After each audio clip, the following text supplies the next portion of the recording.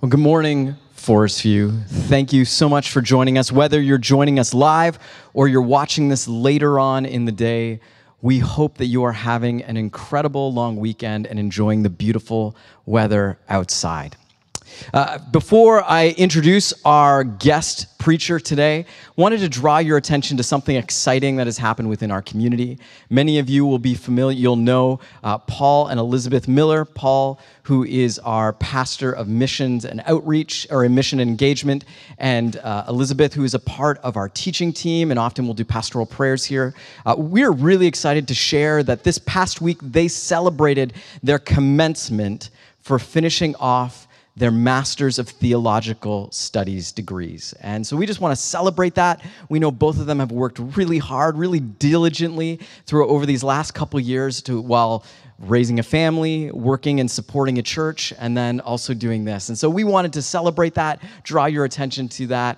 If there were people here, we would have them give them a big round of applause. And you can send your congratulations to Paul's church email account.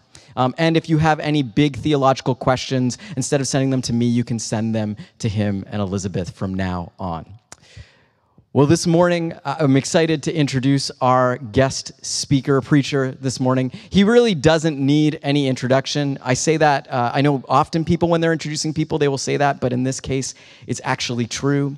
Our speaker this morning, our preacher this morning is Mike Stone. And there's a whole bunch of things we could say in front of his name. Apparently he's a doctor and a whole bunch of other things too, but he doesn't like to brag about that. And we're really excited to have him here preaching for us this morning. Mike was the original pastor here, the lead pastor here at Forest View Church, and he now works with he's the executive director for Visions Ministries Canada, an organization that works with churches and planting churches to help share the message, the good news of Jesus with not only Canada, but with the whole world.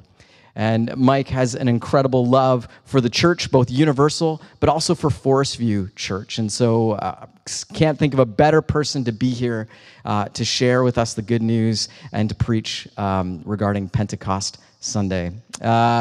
So before we do that, I just want to share a brief story, because I get the opportunity to. The first time I met Mike.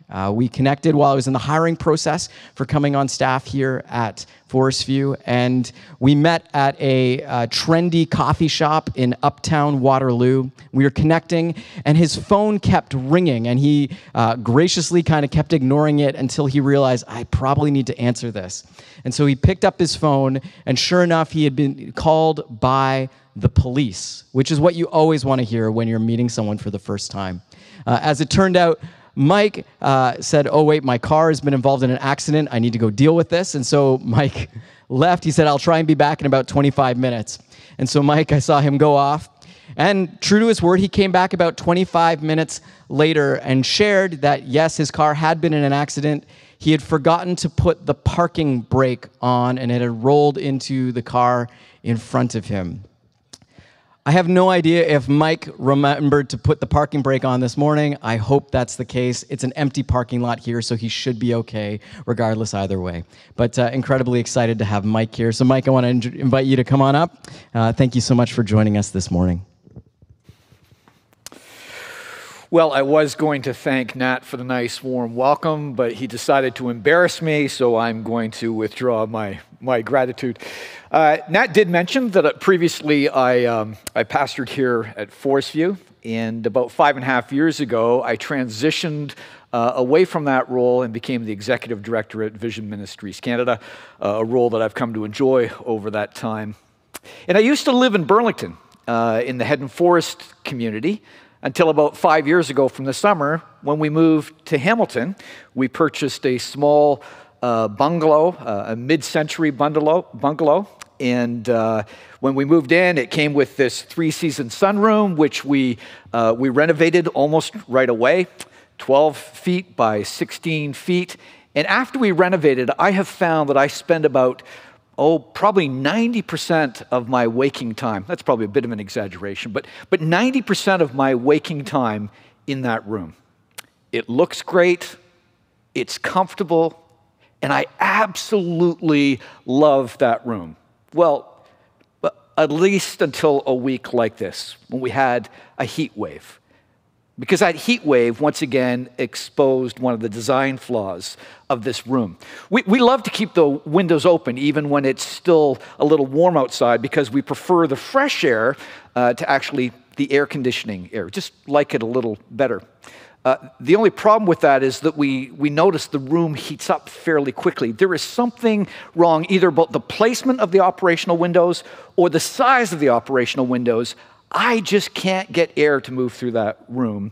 And it's one of those things that bugs me about it, about the only thing. Now, you know when you have something that you've been involved in designing or planning, and maybe there's a mistake and it bugs you long afterwards, the last thing you want is for someone else to point it out or to remind you of it? Well, my wife Sharon, she walked in the room midweek, and as she has said in the past, boy, this room is hot. There's just no air moving whatsoever. And, you know, with my teeth grit inside, it's like, ugh. And wanting to defend the design of the room, I quickly looked up at the windows and the operational windows, hoping that some of them would be closed, and that would be my vindication or my justification. See, they're closed, they just need to be opened. But no, they were all opened already.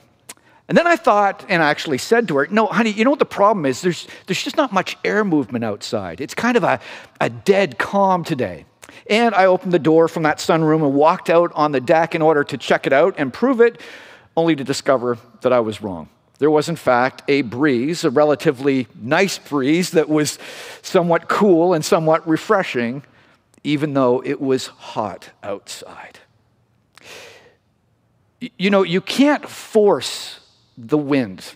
I mean, I have this sunroom that has 3 windows on the one side, 3 operational windows on one side, 3 operational windows on the other side, and just through the doorway is our kitchen. There's a window there that you can open up. I should be able to make air move through that room easily. But you can't force the wind. It finds or it seeks its own path. It's like it has a mind of its own. Now, that was Wednesday.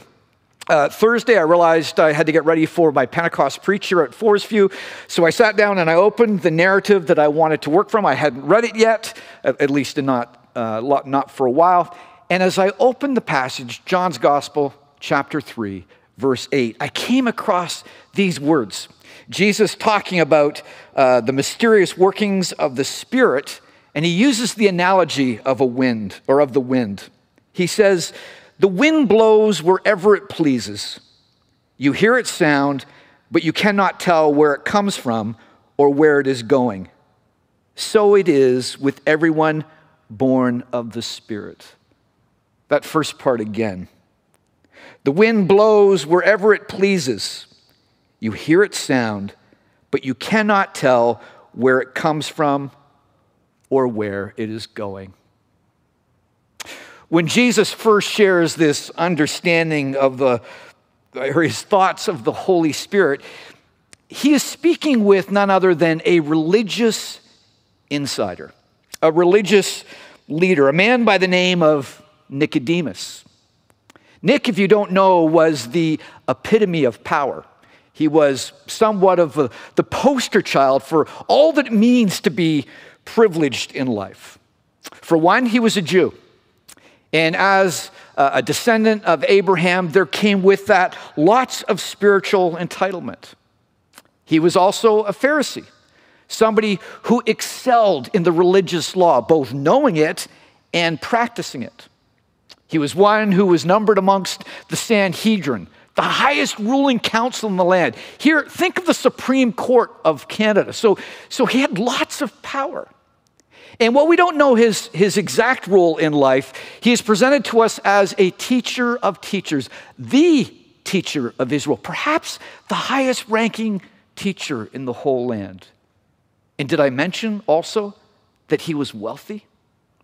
Here's a man who came from the upper echelons of society, one who was a part of the elite class, and yet all the things that he had going for him, all the advantages, they were for him somewhat of a liability when it came to understanding the profound ways of the Spirit. And what I'd like us to do is to look again at that verse, but not just that verse, the fuller story, verse 1 down to verse 8 of chapter 3. There Jesus is having a conversation with Nicodemus, and there's a bit more for us to consider. But before I read it for you, I want you for a second to imagine the setting. I want you to close your eyes. It has been a hot day in Israel. It's now moved to nighttime. The sun has already set on the Judean hills. It's gone very quiet, except for maybe the sound of crickets and cicadas, and maybe the shuffling of an older man's feet as he is seeking a private audience with this charismatic Galilean. And then as Nicodemus finds this place where Jesus is, and he finds himself in company with him, imagine for a second a warm wind blowing off the Mediterranean. Now there was a Pharisee, a man named Nicodemus, who was a member of the Jewish ruling council. He came to Jesus at night and said, "Rabbi, we know that you are a teacher who has come from God. For no one could perform the signs you are doing if God were not with him." Jesus replied, "Very truly, I tell you, no one can see the kingdom of God unless they are born again." "How can someone be born when they are old?" Nicodemus asked. "Surely they cannot enter a second time into their mother's womb to be born." Jesus answered, "Very truly, I tell you, no one can enter the kingdom of God unless they are born of water and the Spirit. Flesh gives birth to flesh, but the Spirit gives birth to spirit. You should not be surprised at my saying, 'You must be born again.' For the wind blows wherever it pleases. You hear its sound, but you cannot tell where it comes from or where it is going. So it is with everyone born of the Spirit." So Nick comes to Jesus by night. Why? Because Jesus is a little bit of a rabble-rouser. If you go back just a chapter before, we find Jesus in the temple. He is chasing the money changers out of the temple, the people the merchants who are responsible for the currency exchange. And in the process, he's knocking over tables, and I'm sure leaving quite a mess behind. And before that, in the early part of chapter 2, he's in Cana.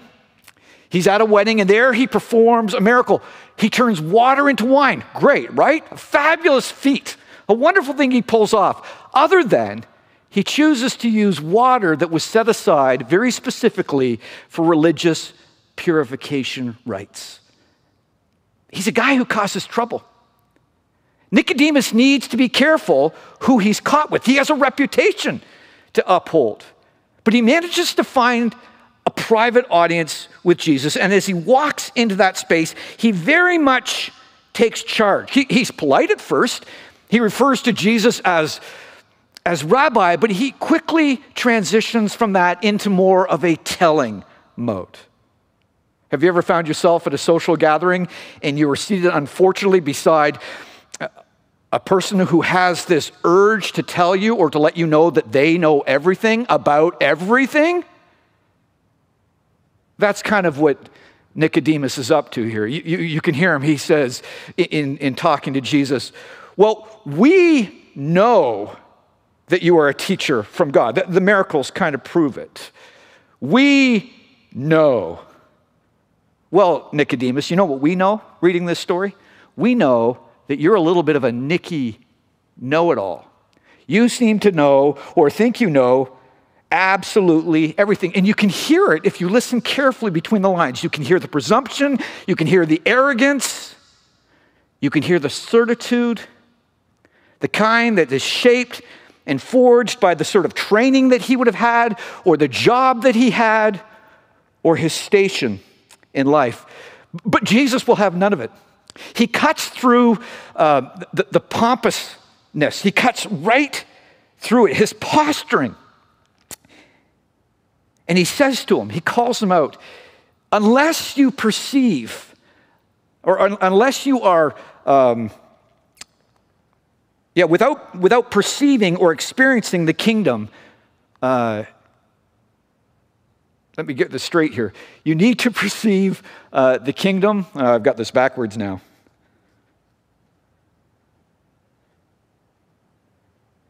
If you don't, or in order to perceive or experience the kingdom, you must be born again, or you must be born anew, or you must be born from above.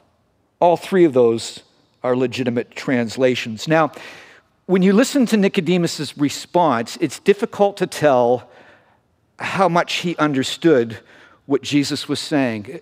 It's tough to tell whether or not he's confused by the birth illustration, maybe just reading Jesus a little too literally, or maybe he gets it. Maybe he understands it's just a metaphor, but he's struggling with this idea of how an old person like himself could actually start all over again, how he could gain a whole new lease on life. Whatever Jesus is saying, all Nicodemus is hearing is something that is implausible. And so Jesus slows things down and he unpacks it a little further. Nicodemus, to be born again, to be born anew, to be born from above means that you need to be born of the Spirit. Actually, what Jesus says is that you need to be born of water and Spirit. But I think it's fair to say that we can see those two things as one and the same. When you receive the gift of God's Spirit, the Spirit comes inside us and washes us and makes us clean. This is when Jesus breaks out his analogy of the wind in verse 8. He says, the wind blows wherever it pleases. And I think it's important for us to understand here that Jesus is working a little bit of a pun. In Greek, the word that translates wind can also be translated spirit and can be translated breath. In other words, you could read this passage, the wind blows wherever it pleases, or the Spirit blows wherever it pleases, or the life-giving breath of God breathes wherever it pleases. Jesus' point here, I think he's trying to draw Nicodemus' attention to the fact that he's one of these guys that's given to control. All his theological acumen, his political power, his mastery over religion, he is so used to being in control that what Jesus is talking about now might be just a little too difficult for him. Nicodemus, this is something that you will never master. That is the Spirit.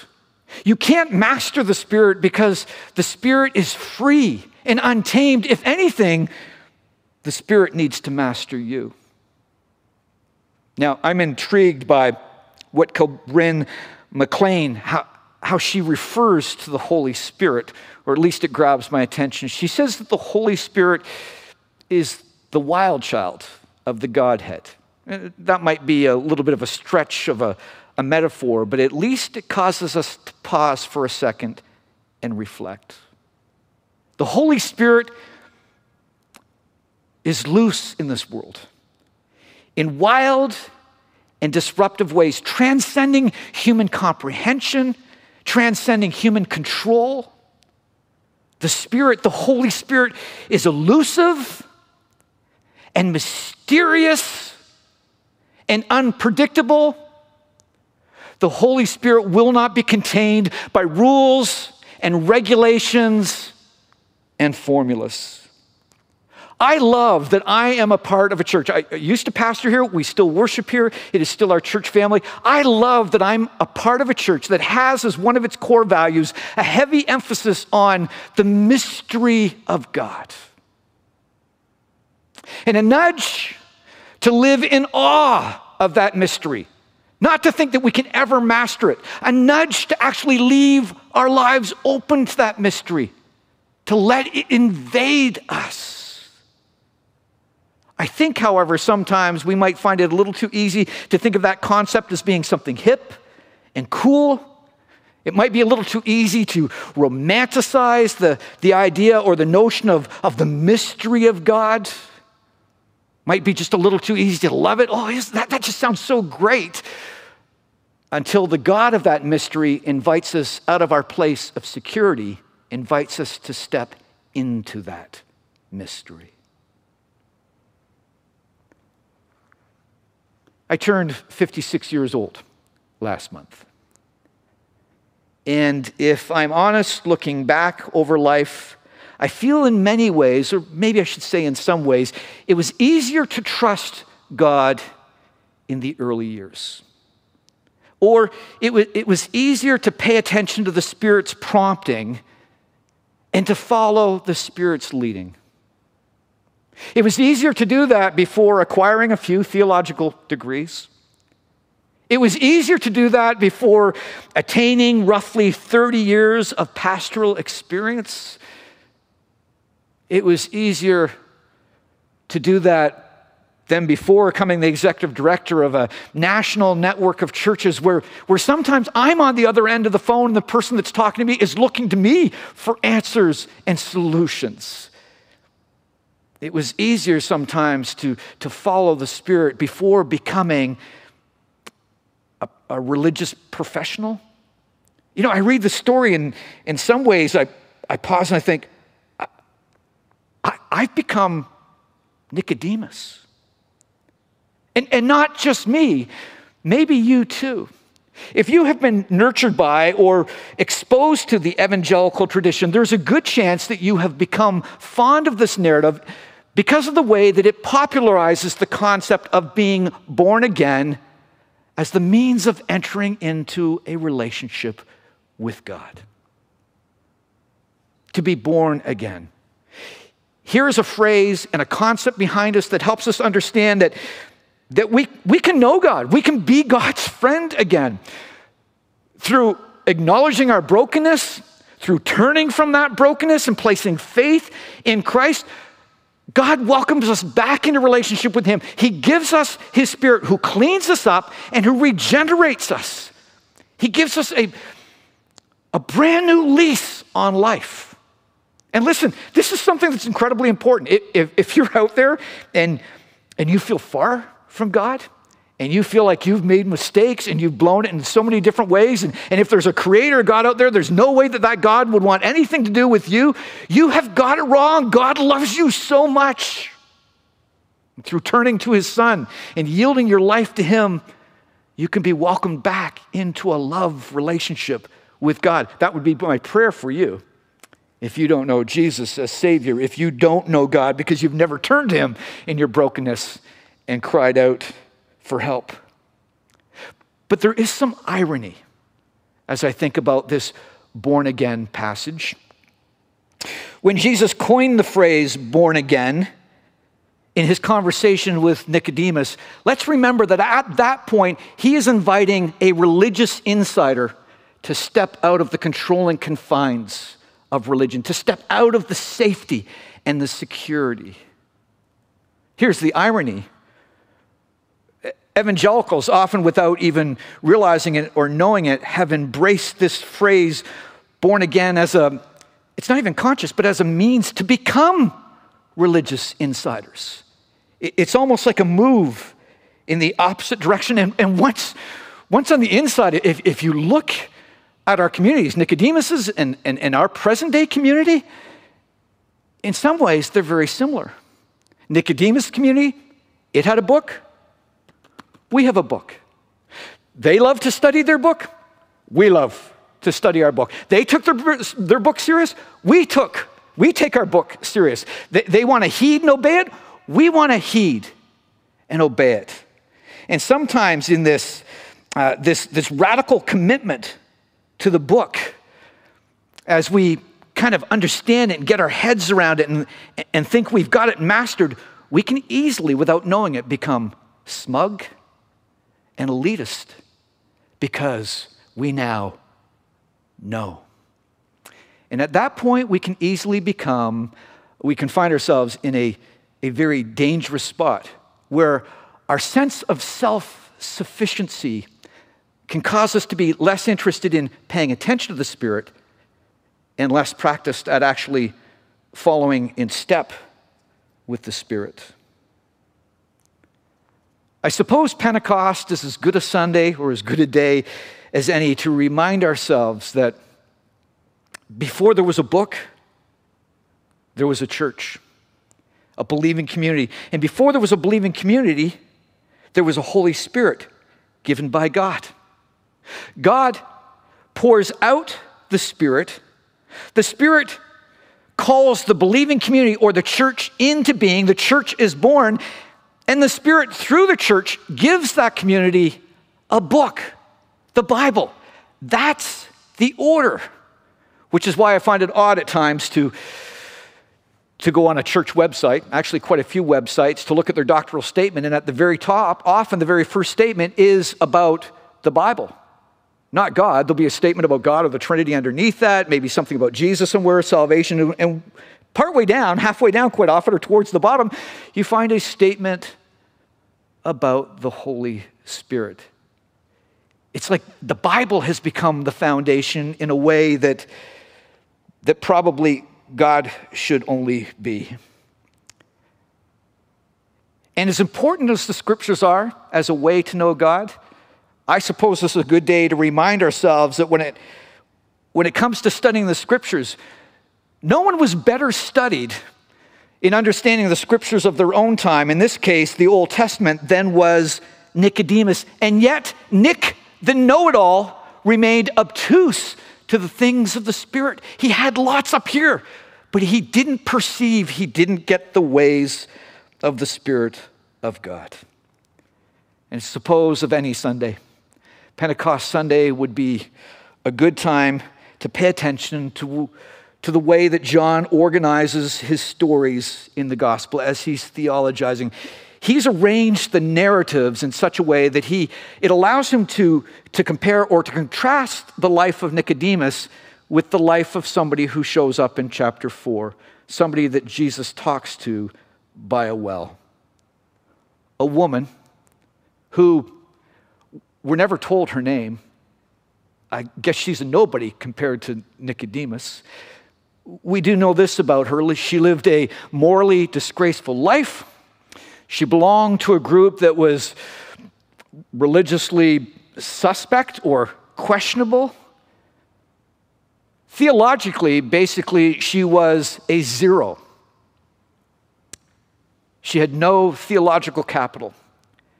And yet here's a person who, within just a couple minutes of conversation with Jesus by that well, the light goes on for her. And I believe the Spirit of God invades her life. She's open to the Spirit because in very short order, she's back in her neighborhood, talking to family, talking to friends, talking to neighbors, bearing witness to this one that she knows is sent by God, this holy man.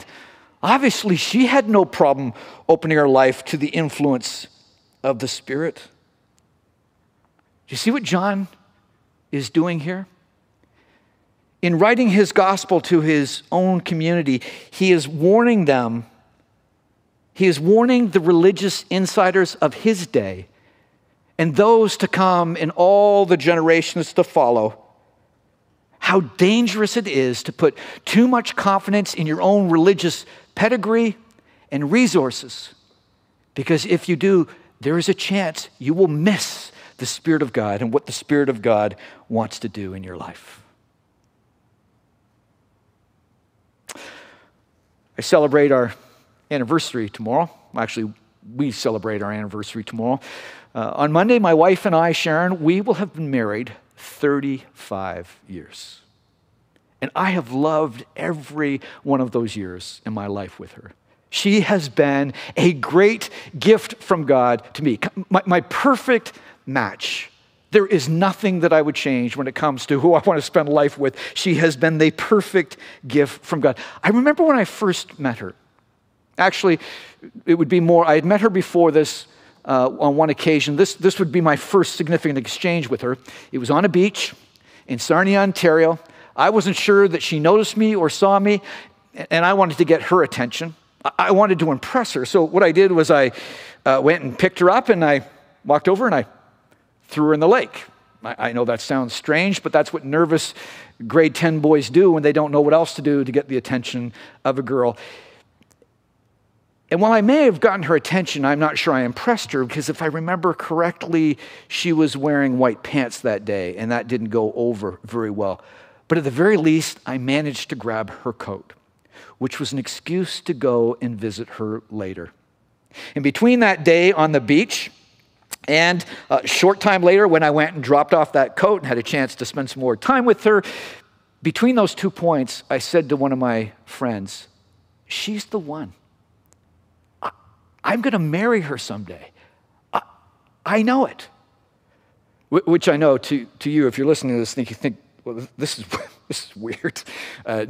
Nobody says something like that early on. There's no time for a risk assessment. There's no time to, get the sheet of paper out and to draw the line down the middle and one across the top, pros and cons. There are more good things than there are bad things. There's none of that. We had spent so little time together that we barely knew each other. But there is a way of knowing friends that doesn't always involve logic and reason in the decision making. Sometimes this way of knowing is more about gut. It's more about intuition. It's more about discernment. And I think when it comes to discerning the ways of the Spirit and staying in step with the Spirit, I think the latter is often more important than the former. If you want to be involved in the Spirit, you want to stay in step with the Spirit, then it's going to involve being attentive to the way that He is actively present in and around your life. It is going to involve listening. Yes, listening with the book in hand, reading the book. Yes, listening in community, in fellowship with other believers, listening together. Yes, those two things, but always mindful that it is the Spirit who gave us the book. It is the Spirit who gave us the community, and the Spirit will be controlled by neither. And I think it is a reminder that there will be times in our faithful listening or our faithful following, listening and following in a way that pleases the heart of God. That because the Spirit is so wild and so unpredictable, our faithful listening, our faithful following may surprise family and friends. In fact, it may unnerve them. In fact, there may be something about the way that we're following the Spirit that is disruptive to them and to the entire community that we find ourselves in. In very much the same way, I believe it was for Nicodemus and for his community. As he goes through this transformation, and as we come to John's Gospel, chapter 19, the very last time we read about Nicodemus in John's Gospel, we read about him on this day climbing Golgotha's hill with Joseph of Arimathea, so that together these two men, members of the Sanhedrin, transformed now, not one of the disciples, they're nowhere to be found, but two members of the Sanhedrin, they climbed Golgotha to retrieve and prepare for burial the body of someone they had come to love dearly as friend. The first time Nicodemus came to Jesus, it was under the cloak of darkness. It was at night. But this time, he would come for Jesus in broad daylight, in full view of the Roman and the Jewish authorities. He came risking his reputation, his livelihood, his career, his very life. And in coming to prepare that body, he spent a fortune on it. We are told the money he spent to prepare that body was the equivalent to 100 years' wages. Somehow or another, Nicodemus, I believe with God's grace, found a way to step out of the certitude of religion. But much like Frodo leaving the security and the safety of his beloved Shire, we find here Nicodemus stepping out of all that rigid control, all that security and safety, and into a life of following the unpredictable Spirit. He threw caution to the wind that he might better follow the holy wind of God. That would be my prayer for you, Forest View, and all who are listening in and hearing this text today. My prayer would be that God would give you the grace to let go of all the things that are your safety blanket, all the things that provide you with security and surety, and to step out into the great unknown, into the wild journey that the Spirit of God wants to take you on. May God give you that grace. Amen.